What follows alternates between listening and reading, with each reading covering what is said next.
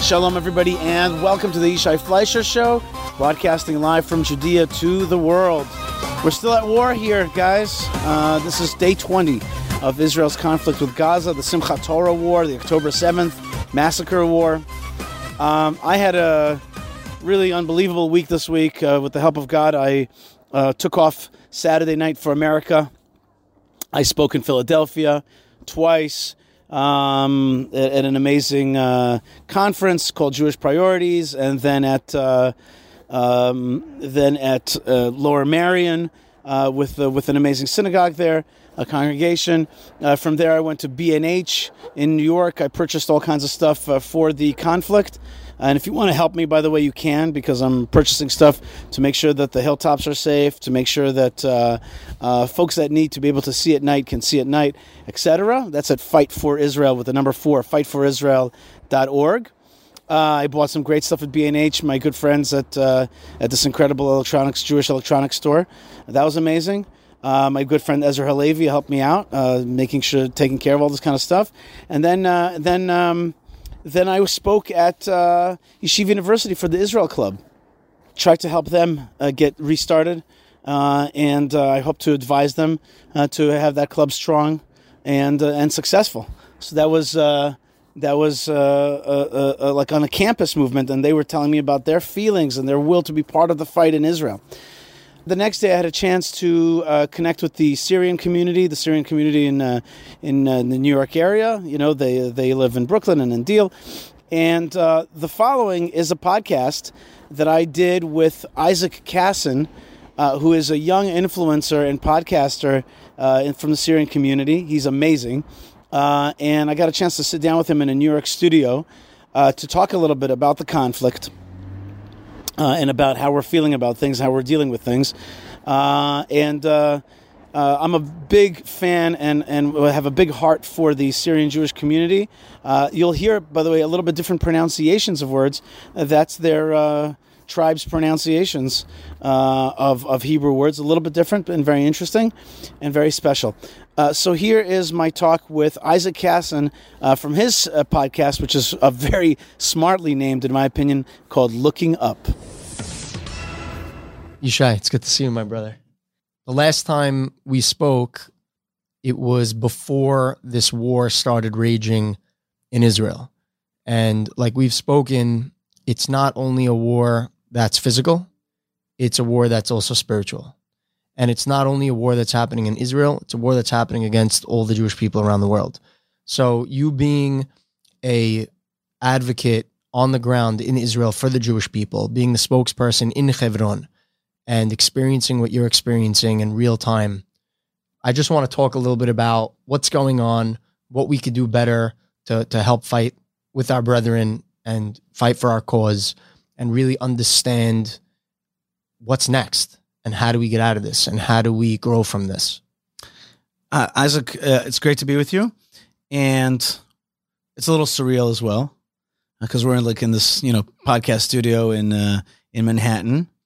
And I wasn't even going to come to America. And, my family and my community and my country is in a defensive mode. And there's rockets flying. For example, when we flew out of Ben Gurion, instead of the plane flying right over the sea like it usually does, it took a hard turn to the right, north, and only at the very tip of Israel took a left because there's rockets coming out of Gaza, and you don't want one of these rockets to hit the airplane, obviously. So there's an intensity, and yet I felt it was very important to come out and connect with my brothers and sisters, because I agree with you. It's not that I came here just for help, asking for help.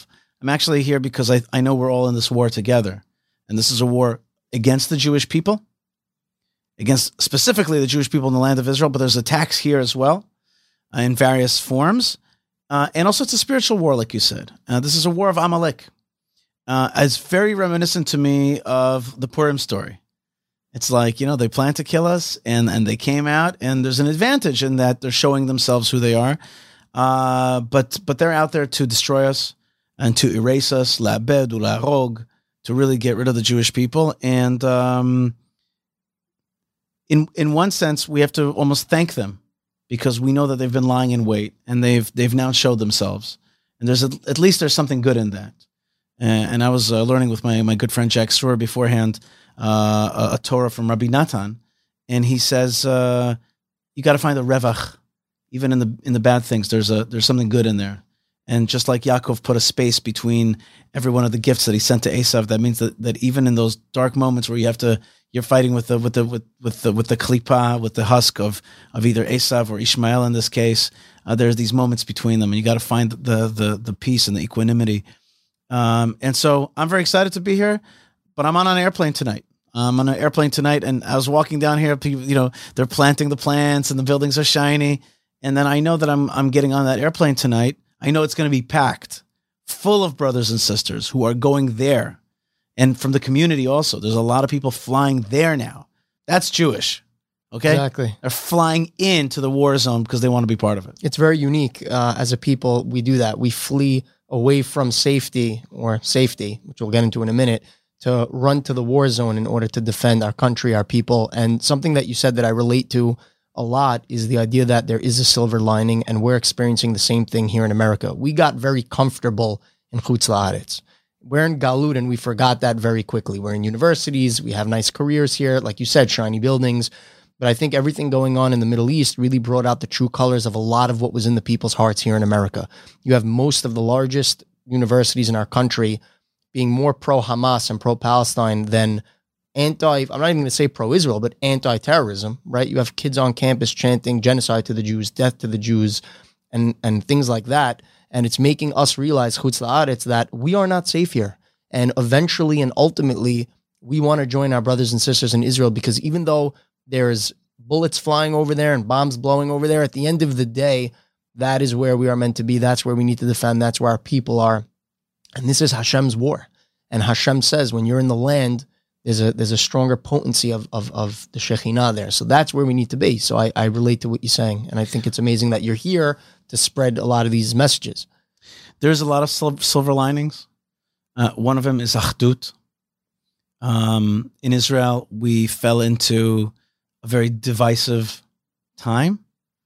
There was just protests in the streets, and there was just a lot of even decent and good people calling for the undermining of the government, and there was just a sense of great instability.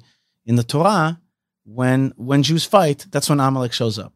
The terrorists have been deposed, the ones that we've caught have been interrogated. A lot of them have said that one of the reasons we thought it was a good time is because of the divisiveness in Israel.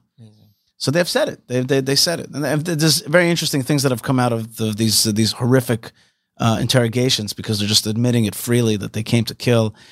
I want to tell you that today, I've seen all the bad videos. I mean, I've seen the worst things.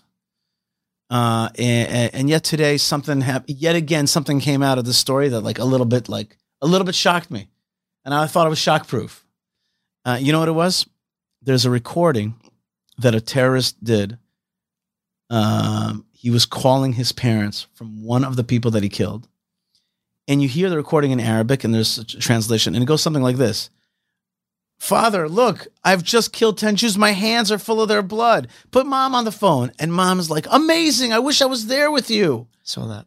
Unbelievable. It's so easy for us to be like, no, it's just a few people. No, it's not the society. The moms are definitely not for it. And the mom is like, congratulations, my son. I wish I was there for you. Go, kill Jews. She says, kill them. So that's the talk of Amalek, really. And that's what we're witnessing. And as we said before, there are these moments that are bringing us together. So one of the Achaduts is within the country, between religious, not religious, between left and right, and between the ultra-Orthodox and the rest. And there's one of the things that I'm doing in this part of the war right now is being here to bridge the other great gap of the Jewish people between the diaspora and Israel. We have this huge ocean that separates us. And if we can find ways, Hashem's giving us a blessing through this horrible war, a blessing to be a little bit closer to one another. And on the subject of what you just mentioned about the disturbing comments that the terrorists made, that's further proof that it's a spiritual war, because it's not only about the politics, the land, and things like that. There's such darkness and evil that are within the hearts of a lot of these terrorists and their families, as you see, their communities, that you can tell it's a hatred that runs deeper than something recent. This is biblical, this is spiritual, and we're fighting back on the other side. You have soldiers who never put tefillin on before putting on tefillin, connecting to Hashem. They're putting on talet, tzitzit.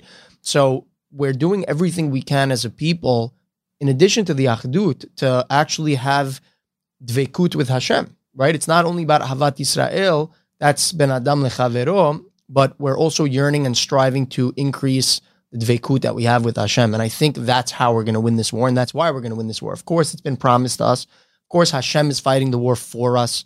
But at the end of the day, the hishtadlut on our side, which is the emunah and the Havat Yisrael, like you're saying, I've never seen anything like this before in my life. I'm young, but I read a lot, I watch a lot, I look at history.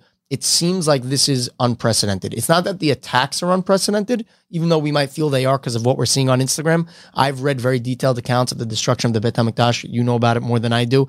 Gruesome. Maybe even worse than what we're experiencing. Bloody, I don't want to get into it. But the response of the Jewish people seems unprecedented, with the amount the fact that we're filling planes, not only with people that are heading to the war, but supplies and money, and it's very empowering. That's what Esther said. Remember, Esther said, Lech knos et kol haYehudim, gather the Jews, bring them together. Because Haman said there's Am Mefuzar Mefurad, they're spread out, they're divided, and she's like, no, bring them together. And so that's what this war does. I think that we have to do two kinds of teshuvah, two kinds.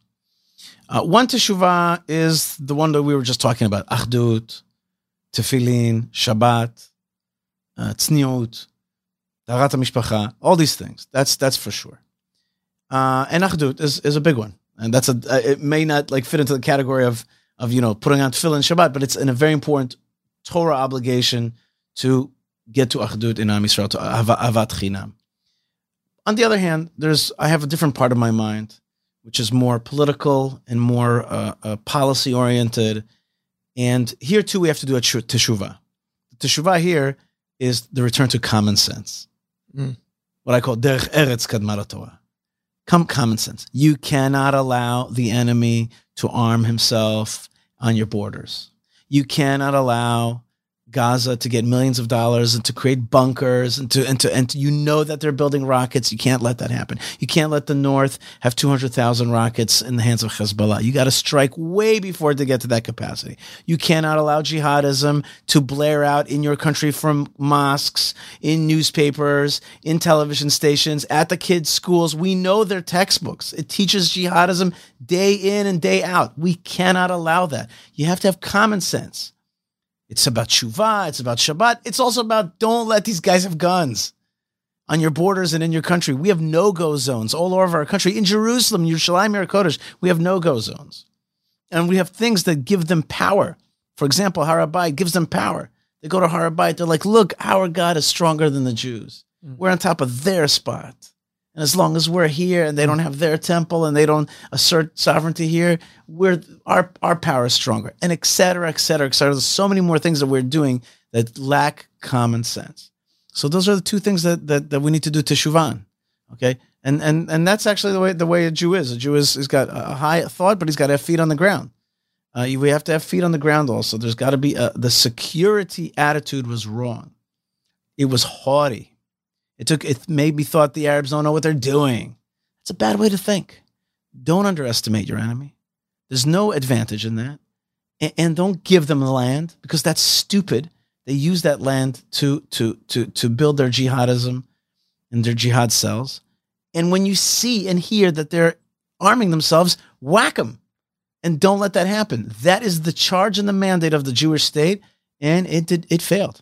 I also like looking at the Torah for things like this, because even though the Torah was thousands of years ago, it's the blueprint for the future. So for an example, a politician, an Israeli politician might say, but listen, we have to give humanitarian aid. We have to be cautious about the citizens, things like that, because you have the UN, the world is watching. But like, for example, I believe when we read Tehillim and we learn that David HaMelech was not embarrassed in front of the other nations. He stood firm. He knew what was right. He knew what was real. He knew what was in the will of Hashem. That's something we can learn from. It doesn't matter what the nations are going to think. Now, we can't be irresponsible, obviously, and put ourselves in sakanat nefesh by having the entire world. But even that you can at the end of the day if you're following Hashem's will and you're doing things Hashem Shemayim, which is true. another thing also, why are we talking about 1948, pre, post deals? We learned a few weeks ago in Bereshit. What did Rashi say on the first pasuk? Bereshit bara. Why are we opening with that? To say Hashem created the world. He is going to determine who it belongs to, in which countries, to which nations. And what do we see? It belongs to the Jewish people. Period. End of story. Lech Lecha. We see promises it to Avraham. We have to remind ourselves of these things so we have strength and courage in the modern world.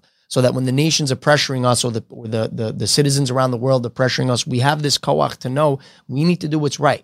This is our enemy. We need to destroy them. I once read that the biggest rabbis in the Talmud walked around with swords. They were warriors. Moshe, Avraham, our forefathers, they were all warriors because at the end of the day, it wasn't just about higher values. It's also, like you said, we live on earth. There's evil. There's enemies. We have to respond and react accordingly. And I think the same way we learn in the halakha that you need to rise up and kill your Yetzer Hara before it kills you, which they actually say applies to human beings too. There's a halakha, I believe, that if you know someone's on their way to kill you, rodef. You have to rise up, and so somebody's a rodef, you got to get him first. So it's the same idea, right. And I think your point is well. You have the high one of the mitzvot and all this beautiful spiritual stuff, and then the practical of guys. You're surrounded by enemies. Right. We can't afford to let them do what they're doing. That's absolutely true. I also happen to be the representative of the city of Hebron, and that's the first Jewish property in the land of Israel, owned by Avraham, purchased by Avraham. It's also where the tomb of the forefathers and mothers is, the Machpelah, and that's the housing of Avraham and Sarah, Yitzchak and Rivka, Yaakov and Leah. Yaakov is Yisrael. So the first Israel, of Am Yisrael, of Eretz Yisrael, of Medinat Yisrael, is buried in Hebron. And it's also King David's first capital before he moves to Yerushalayim. And that city is about 1,000 Jews.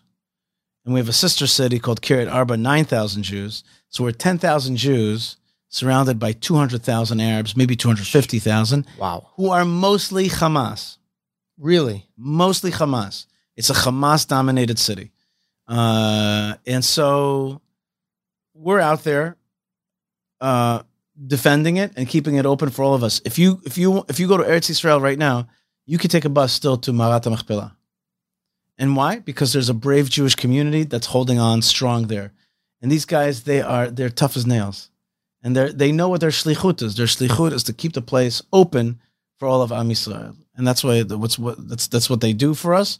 And I'm here also to get people to be conscious of the self-sacrifice, the needs, and the importance of Hebron. So expand on what you're talking about for those of us who don't necessarily know what it is you do or what you're talking about. There are certain cities that are on the fence in terms of ownership and we need to fight for what's ours. Like expand on what you're saying so we could appreciate what's happening out there. All right. I can do it really quick. 1948, did we win or lose the independence war?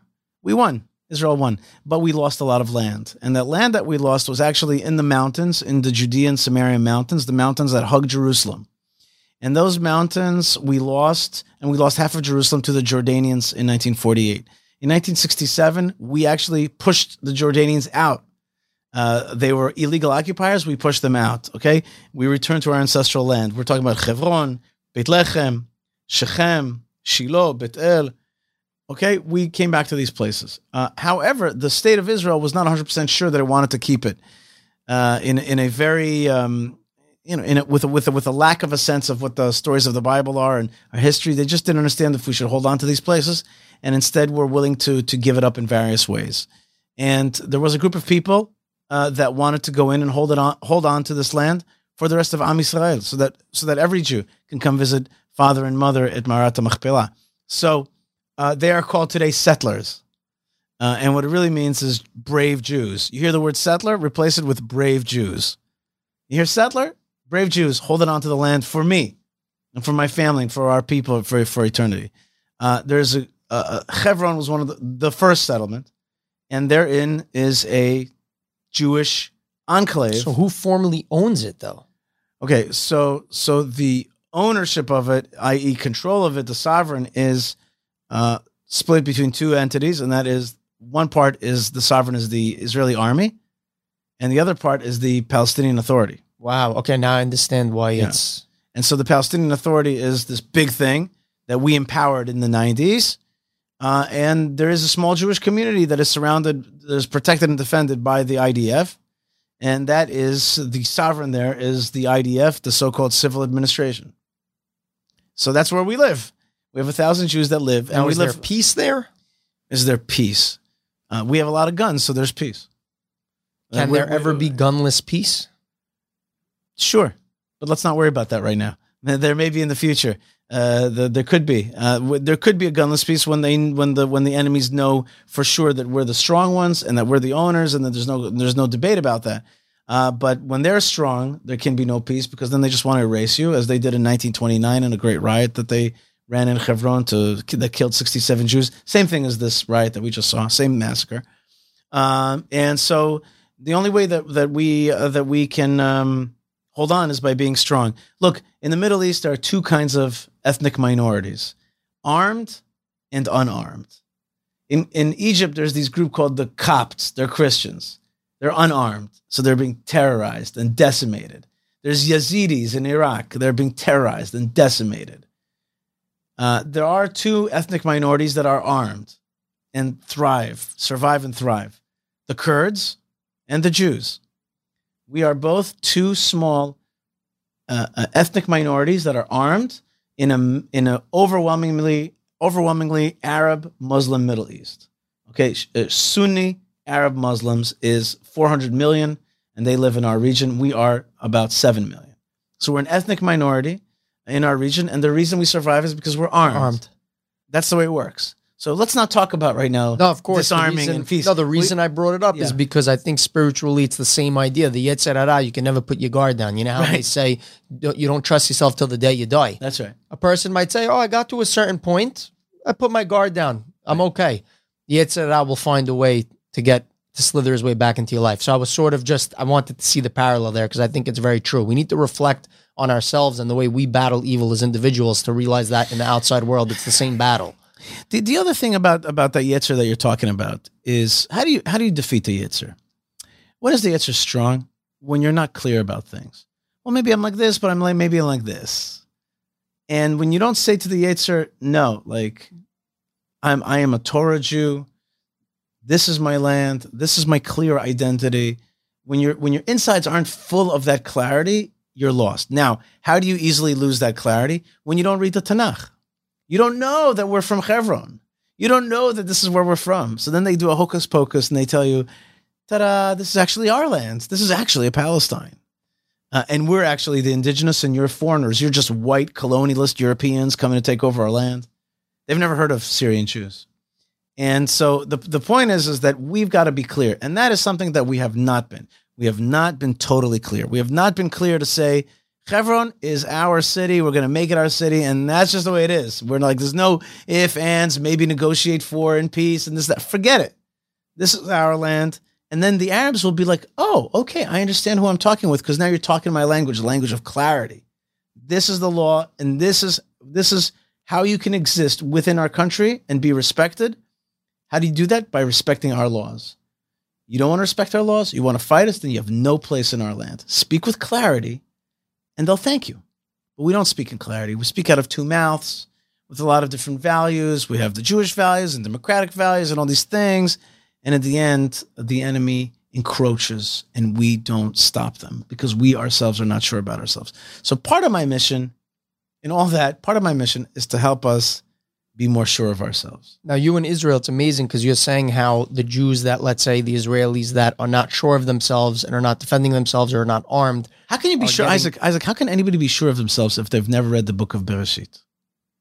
That was to the point earlier. How can you be sure of yourself? Right. No, it's all connected. If you never read the book, I didn't too busy say you looking the at Tanakh. history books. That's the issue. Or Netflix. Yeah, exactly. If they're lucky, textbooks. If you haven't read the book of Bereshit, how can you know what's going on? But a point I want to make is you were saying that the Israeli Jew needs to arm himself physically and also with the strength of knowing in his mind clear what's right and what is wrong. I want to relate that to us American Jews. And the identity. And I want to relate that to us American Jews because we face a similar battle, right? You have a lot of citizens in America and frankly, a lot of nations, if not all of them in the United Nations, that are basically saying the Jews also should not have Israel or at least should not have the amount that it does have. And what's interesting is they call it anti-Zionist, right? And they say, oh, it's not anti-Semitic. But the question is, if you look around the room in the United Nations, right, how many of those nations achieved independence, rightfully so, for the protection of their people through rising up and taking what was rightfully theirs and getting rid of a tyrannical figure or government that was either killing them or stealing or doing whatever they were doing for what was right? But when it comes to us, no, Israel needs to, I think it runs deeper. It has nothing to do with the country or the region or Israel. I believe it has to do with the fact that it's the Jewish people. And the reason I feel that way is because you're seeing the hypocrisy on the college campuses, and you're seeing the hypocrisy with a lot of people that are speaking out against Israel, where they're talking about climate change killing people or other governments that are oppressing their people. But then when it comes to a slaughter of 1,400 people in a 24-hour period, less, 8-hour period, wherever it was, they're speaking out against the victim. Right. So there's something twisted going on. Right. And I think because it's such a trend now to be against Israel, it's trendy, it's cool now. Now it's like if you're anti-Israel and anti-Jewish right now, you're part of the woke program. I think because America jumps on these fads and so many people are ignorant on the subject, it's creating this wave of just something that's not real. Most of these people, by the way, if you ask them, okay, you're saying the term apartheid state, what is that, by the way? And by the way, they did this. There were people that went around to ask some of these people that was standing with the flags, whatever. Oh, I'm not so sure. I just know that. What do you mean you're not so sure? You're standing here with a flag on the side of people that are yelling death to Israel, and you don't even know what they're accusing us of?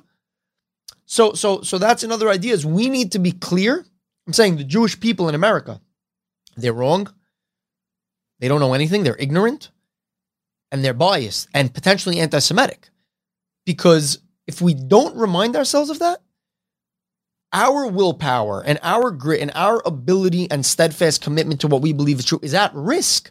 It chips away at us. Imagine we're walking around the street, everyone's, Israel bad. Oh, they killed 5,000 people in Gaza. It makes you question, God forbid.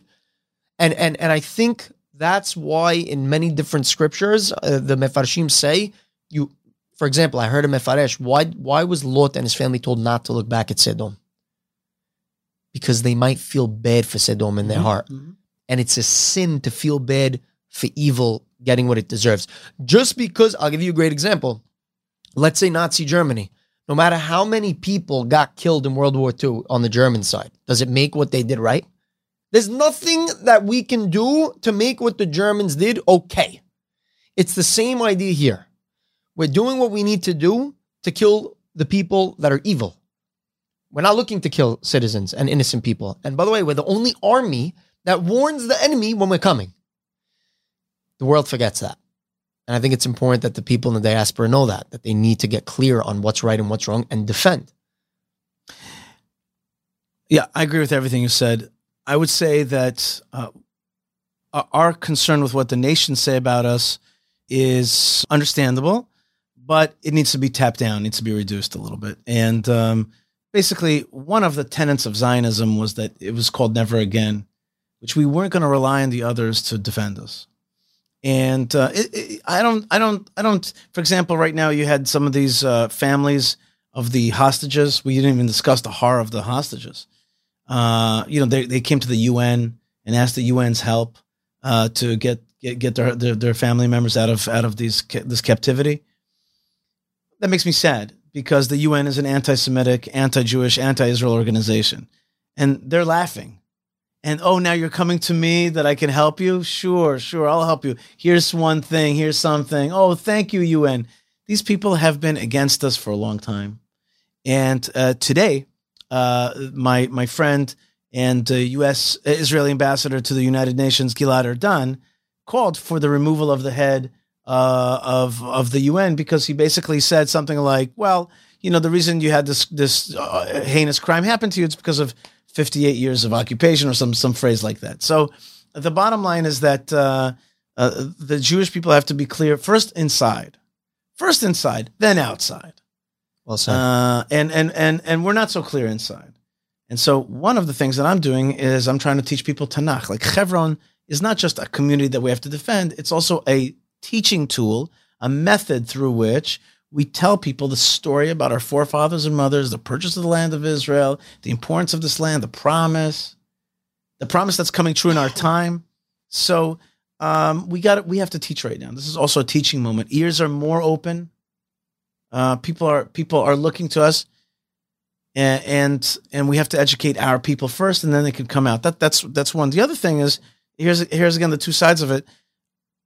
If we fight back the jihad now, the world will thank us for it.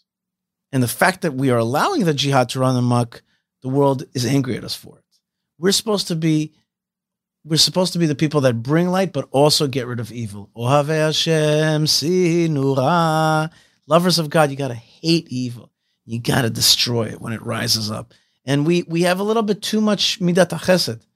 We need a little bit more midat adin with our enemies. As our rabbis say, our sages say, that anybody who's merciful to the wicked becomes wicked to the merciful. That's exactly what has happened. And we have allowed, by the way, before this great attack, there had been 35 Jews murdered this year by this very same type of force. 35 were murdered throughout the year. Wow, the world doesn't know that. Yeah. The Jews don't know that. I remember Batsheva Nigri, her funeral. Remember the two brothers? Those two brothers, remember that? What was that? Same thing. Those were tremors before the big one. And if you would have acted decisively then, been like, who is trying to hurt our people? We will not stand for it. We have what Giuliani called zero tolerance for the murder of Jews. Zero tolerance for anybody preparing to murder a Jew. We wouldn't have had it today. And we should have been listening to those things. When Batsheva Nigri was murdered, that's just another example to be like, no. We will not allow one more hair to be hurt on a Jewish person's head. But we didn't do that. And now the jihad runs amok. And therefore it starts to metastasize all over an American campus and other places. They see that the Jewish people, the force of good, is not standing up to their force of evil. So, okay, that's what we got to do. And B'ezrat Hashem, this war is a wake-up call for what we said before, teshuvah and common sense, a common sense approach. And Hashem will, quote unquote, he'll thank us for the teshuvah, and the world will thank us for striking down evil. That's what really we should ask. We shouldn't be asking the world for rachamim. I don't need the world's mercy. I want them to actually thank me for taking care of business. You're fighting the battle of the world. Right. And I don't know, my mind keeps going back to the spiritual analogy. I don't know why. It's just because that's where my headspace always is. It's the same thing with the individual. I once went to an awesome class by Rabbi Moshe Malka in Deal, New Jersey. And he was saying that the Yetzer Hara works the same way. He'll make you cave here a little, there a little, let you be successful a little here, get you. And over time, if you leave it, and it'll increase, then it runs amok. And then the world around you gets affected. Why? Because now you're a person that's not being a shining light onto other people. It's affecting your marriage. It's affecting your work. It's right because the midot, the things we do in thought, speech, and deed actually affect not only us, but the people around us. So I just love what you're saying in relation to even as individuals, right? People say, what is me doing mitzvot here? How does that help Israel? No, the reality is you become a vessel to receive beracha that you can then channel to your brothers and sisters. And we shake the spiritual worlds, right? We shake the heavens when we pray in a state of purity. So by us improving ourselves, we then can have more effective prayers, have more effective tzedakah, have more effective things like that. And I think that's why the soldiers are yearning for tefillin and all these new mitzvot, is because they know even as physical vessels of fighting in the war, by connecting to Hashem, by purifying themselves, it's going to increase the likelihood that they overpower evil. Definitely. There's definitely a light coming from our army right now. There's a light that wants to come out of Israel right now, but there's a great force of darkness that wants to subdue it. And we're in a real war right now. It's a real war. Even I had to tell my daughter who's living in this war, I had to tell her, like, this is real. This is for real. And we all have to fight it.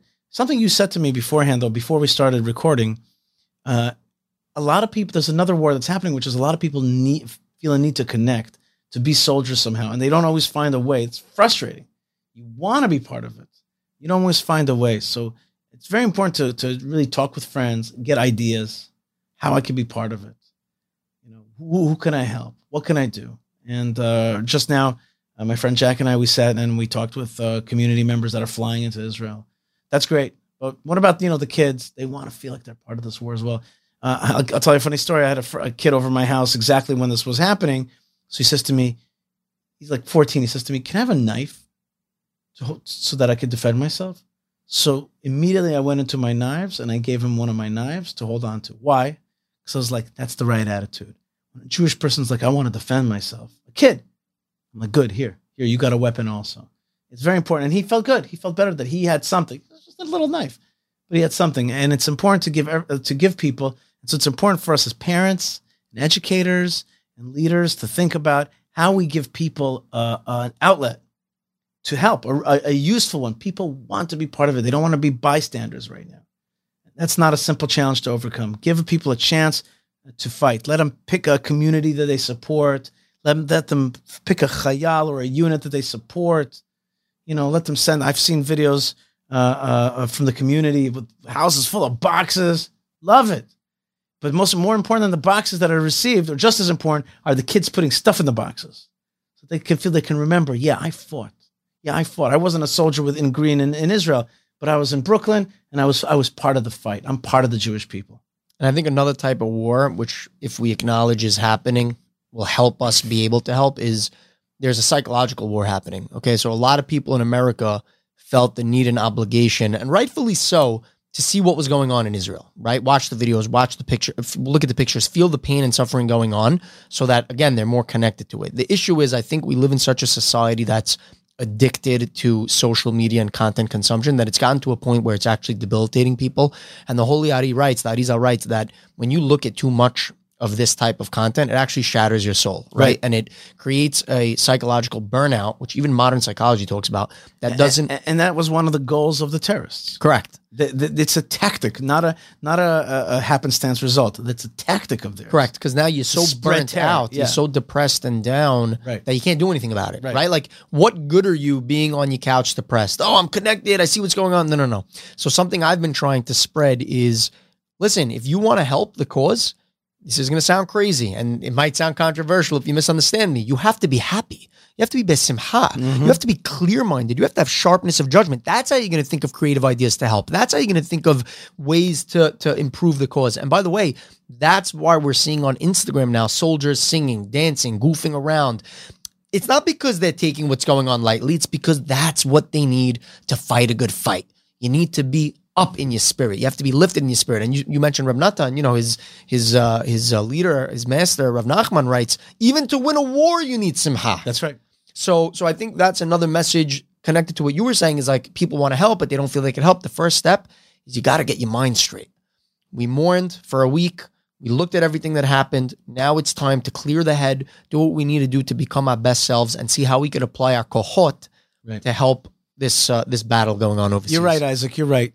But it's not an easy line to find between happiness and frivolity. Oh, for sure. It's not easy, because you walk into a place and you see that they're just watching sports and chilling out, and you're like, there's a war on. There's got to be some weight to this moment. And by the way, I think we all know deep down what that balance is, even though it's a fine line. I'm not saying to go out to a restaurant and have drinks and party. I'm saying more, instead of sitting in front of the TV all night, go outside, breathe the fresh air, stretch a little bit, and think, okay, what can I do to help Israel? Yeah, I agree with that a lot. And help your kids. Help your kids right now. Help the students. Help your kids. They're going to remember this. This is one of those trajectory moments.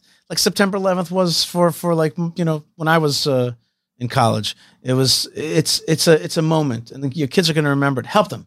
Help them like steer this moment correctly. It'll send them on. Help them be like, yes, we're going to fight. Yes, Am Yisrael is together, empowered. Unity, love, ahava, tefillin, Eretz Yisrael, all those tehillim, all those things, and give them that sense that when the going gets tough, the Jewish people get going. It's a great point, because it could either be stored as a traumatizing experience, or it could be stored as an empowering experience. That's it. So very, very important to do that right now. And for me, I'm going back tonight, mechuzak, and I've given chizuk, and I helped restart the Israel Club on Yeshiva University campus, and I brought them a big flag from Hebron, and I spoke in Pennsylvania and Philadelphia, and I'm here with you today and meeting people from the community, and I went to B&H, which is like, Disney World for grown-ups, and like bought $10,000 worth of equipment. It's going to be life-saving and help our forces. And I'm going to bring it on the airplane, and I I ran in and I run out, and I feel like I was even a soldier, even though I was walking around the streets of New York City. Amazing. And just one last thing before we wrap it up, because I think we touched upon it, but I want to really hit it head on, is emunah, right? Because there's a lot going on. It's very easy to fall into a funk or to even feel more than is actually in our hands is in our hands. And I think you're leading by example and proving that despite everything going on, your emunah, your bitachon, your yirat shamayim is untouched. You still understand Hashem runs the world. You're still grateful and know that Hashem is doing everything for the best of the Jewish people. And, if you could talk a little bit about that, I think it would be very empowering, because a lot of people in America are potentially questioning. Yeah. So you coming from the heart of it, seeing the terrors, the terrors with your own eyes, I think you can greatly help the people in the diaspora by sharing how and why your emunah is still perfectly strong and bulletproof despite everything you saw. I actually take example from Yitro, Jethro, Moshe's father-in-law, Moshe Rabbeinu's father-in-law. And it says about him that he saw, and Rashi asks, what is it that he saw? And he saw two things. He saw the splitting of the Red Sea. Well, that makes sense. That's like an awesome miracle. Wow. That must be the Jewish people. That must be the Torah. That must be God. But he also saw another thing. He saw the rise of Amalek against the Jews. And he's like, if there's an Amalek in this world striking at these people, that means that the Sitra Achra, the worst energies, want to attack these people because they have a light that they're bringing out. It's the other side of the coin. I love that. The other side of the coin is that this attack is a proof of Hashem. It's a proof. It's a proof that Hashem's in this world, that the Jewish people are special. If there's such a darkness that wants to attack us, it must be this gold. That's it. Exactly it. So to me, I was like, it's not only is it not a thing that hurts my emunah, I've got emunah through it. I'm like, you look at you, Amalek, you showed up. I saw you with my own eyes. I saw Amalek. And that means if there's an Amalek, there's a Hashem that he's trying to bring down. The Jewish people he's trying to bring down. I was like, I see you. Afuch. It's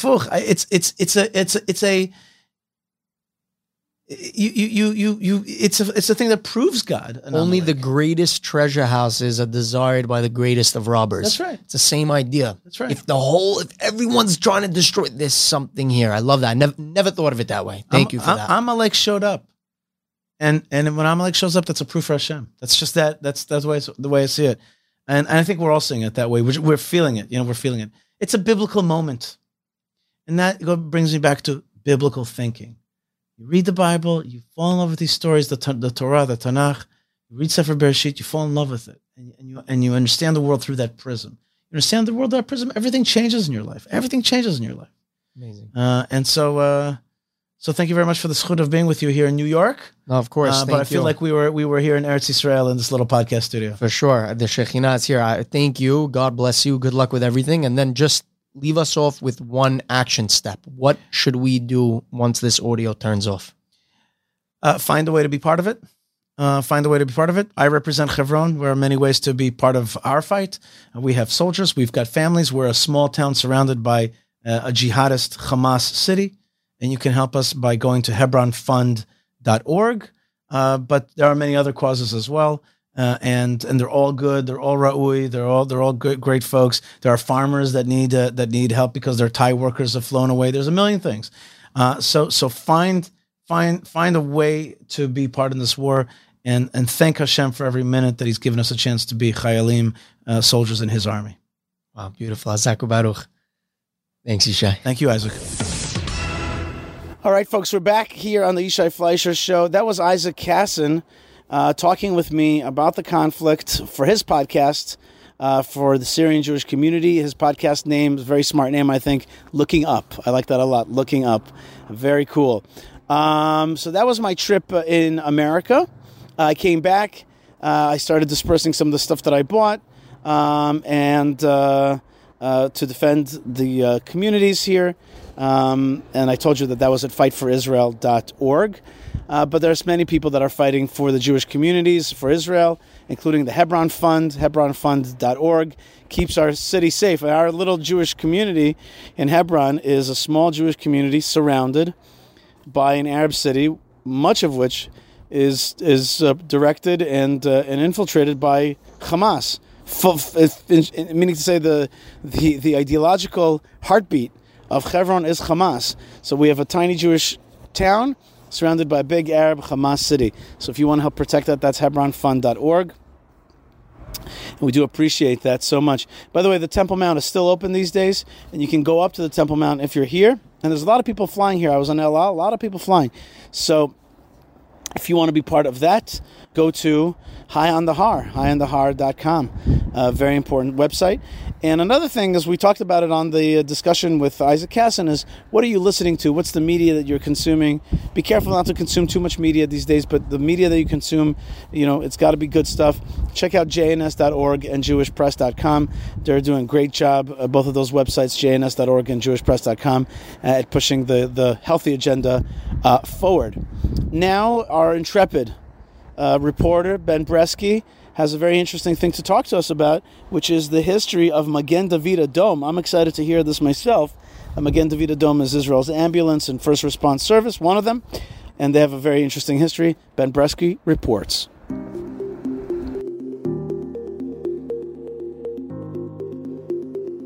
This is a moment in Jewish history. Magen David Adom is an emergency response service in Israel. Its name means Red Shield of David or Red Star of David and is the equivalent of the Red Cross in other countries. The current incarnation of Magen David Adom began in 1930. At the time, during the British Mandate era, there were no ambulances or first aid medics in the land of Israel.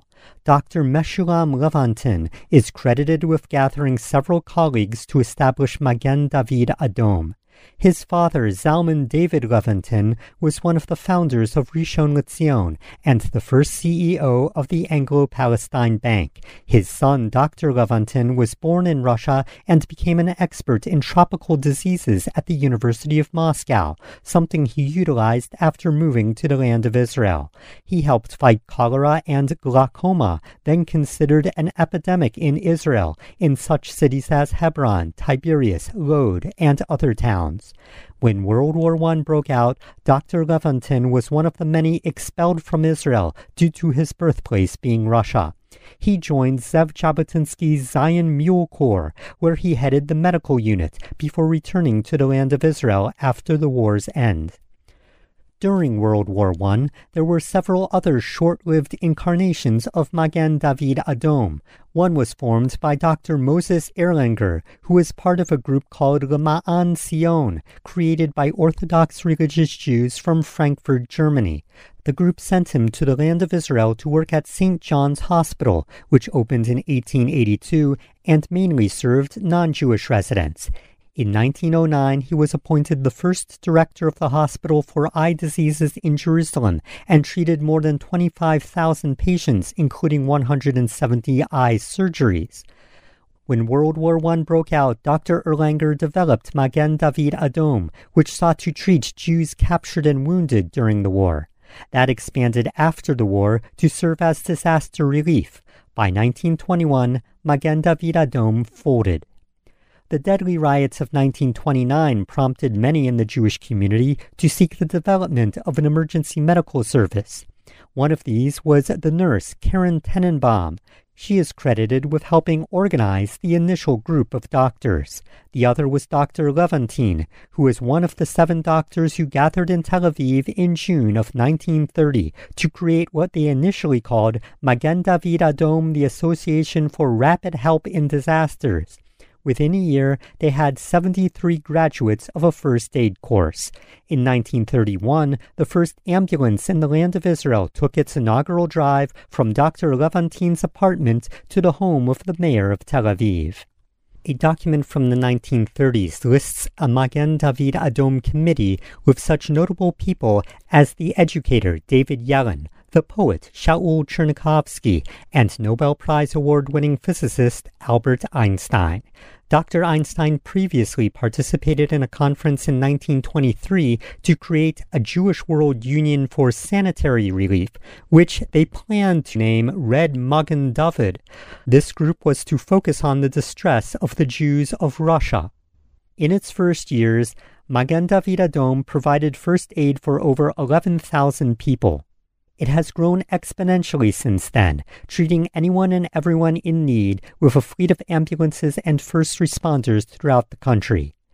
A 2019 article in the Jerusalem Post stated that there are approximately 2,000 MDA ambulances stationed in 180 locations across the country. They use 600 Medicycles and 48 bulletproof mobile ICUs and ambulances. There are over 30,000 volunteers, employees, and national service workers for Magen David Adom. A 2022 article in the Jerusalem Post quoted a volunteer who had come from abroad. She stated, "We took a young woman to the hospital after she was involved in a car accident. She had no family members in the ambulance with her, and she did not let go of me. I could see the gratitude in her eyes for all the emotional support I gave her in her most vulnerable moment when I held her hand." Another interesting personality from Magen David Adom was Dr. Nancy Carolyn, the organization's first medical director. Born in the United States, Dr. Carolyn co-developed the job of paramedic, an EMT with advanced medical training, and wrote the book National Training Course Emergency Medical Technician Paramedic Course Guide in 1977, the first of its kind. That year, she moved to Israel to become the medical director of MDA, where she ran the first EMT course that was also accredited in the United States. In the 1980s, she moved to Kenya, where she was senior medical officer of the African Medical and Research Foundation in Nairobi. She returned to Israel, where she founded the Hospice of Upper Galilee. In any crisis, there are helpers who rush to the aid of others. Thank you to Magen David Adom and all the emergency first response organizations, volunteers from around the world, nurses and doctors from hospitals and groups that are saving lives. This has been a moment in Jewish history. Thank you to Yishai Fleischer. Thank you to all the listeners, and Shalom.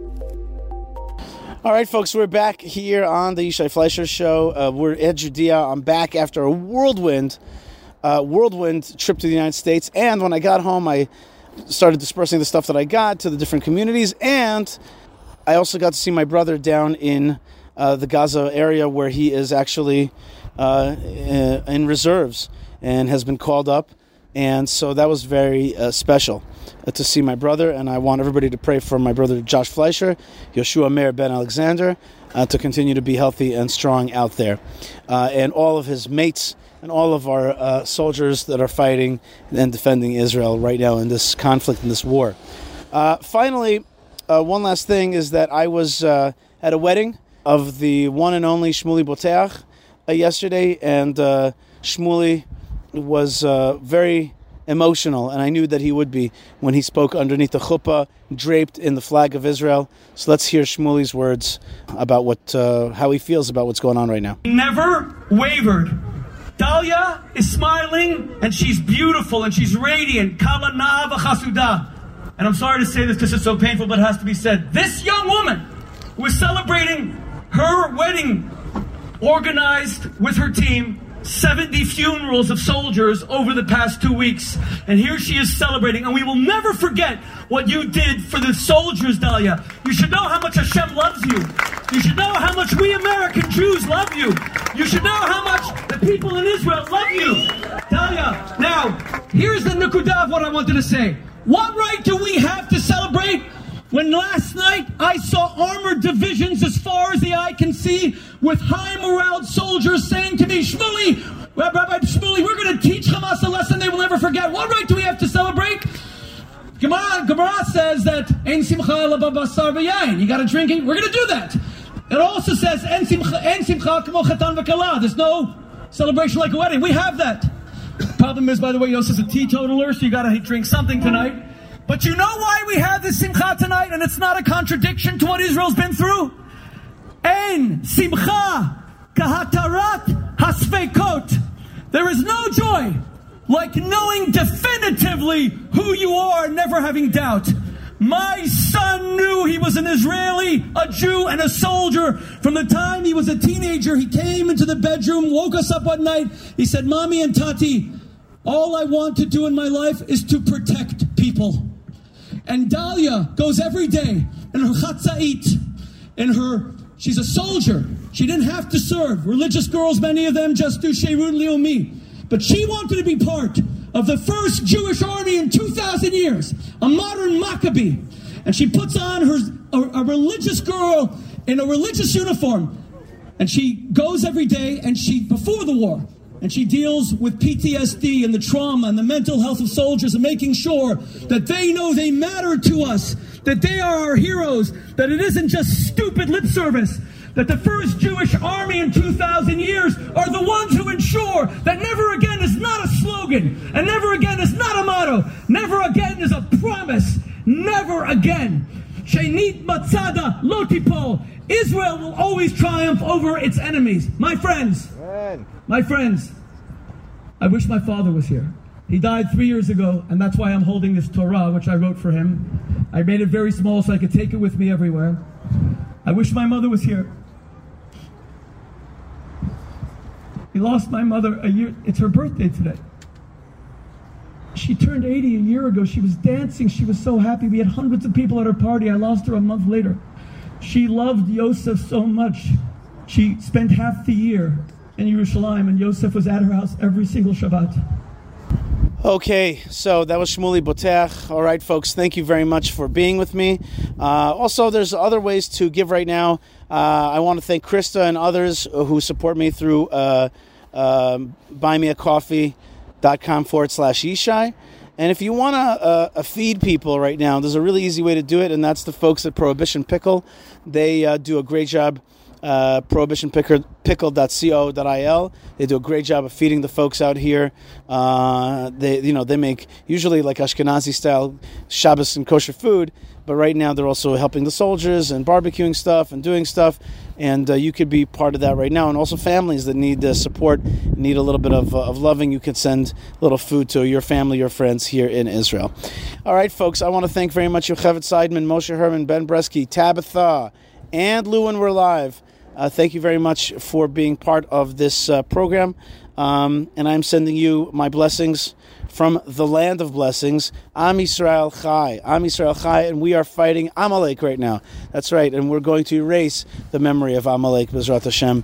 And this is the beginning of a shakeup that we're going to snap out of our stupor and start getting rid of these forces that want to darken the whole world. B'ezrat Hashem, it's going to be a world of light, of Hashem's great light. Thank you, Hashem, for the opportunity. Thank you even for the heartache, because we know that you are carrying the souls of everybody that's fallen. We know that you're giving us strength. You continue to give strength to Am Yisrael and to a world that wants to see light. Write me a letter, folks, yishai@yishaifleischer.com. Be blessed. Lots of love and lots of blessings from the land of blessings. And shalom.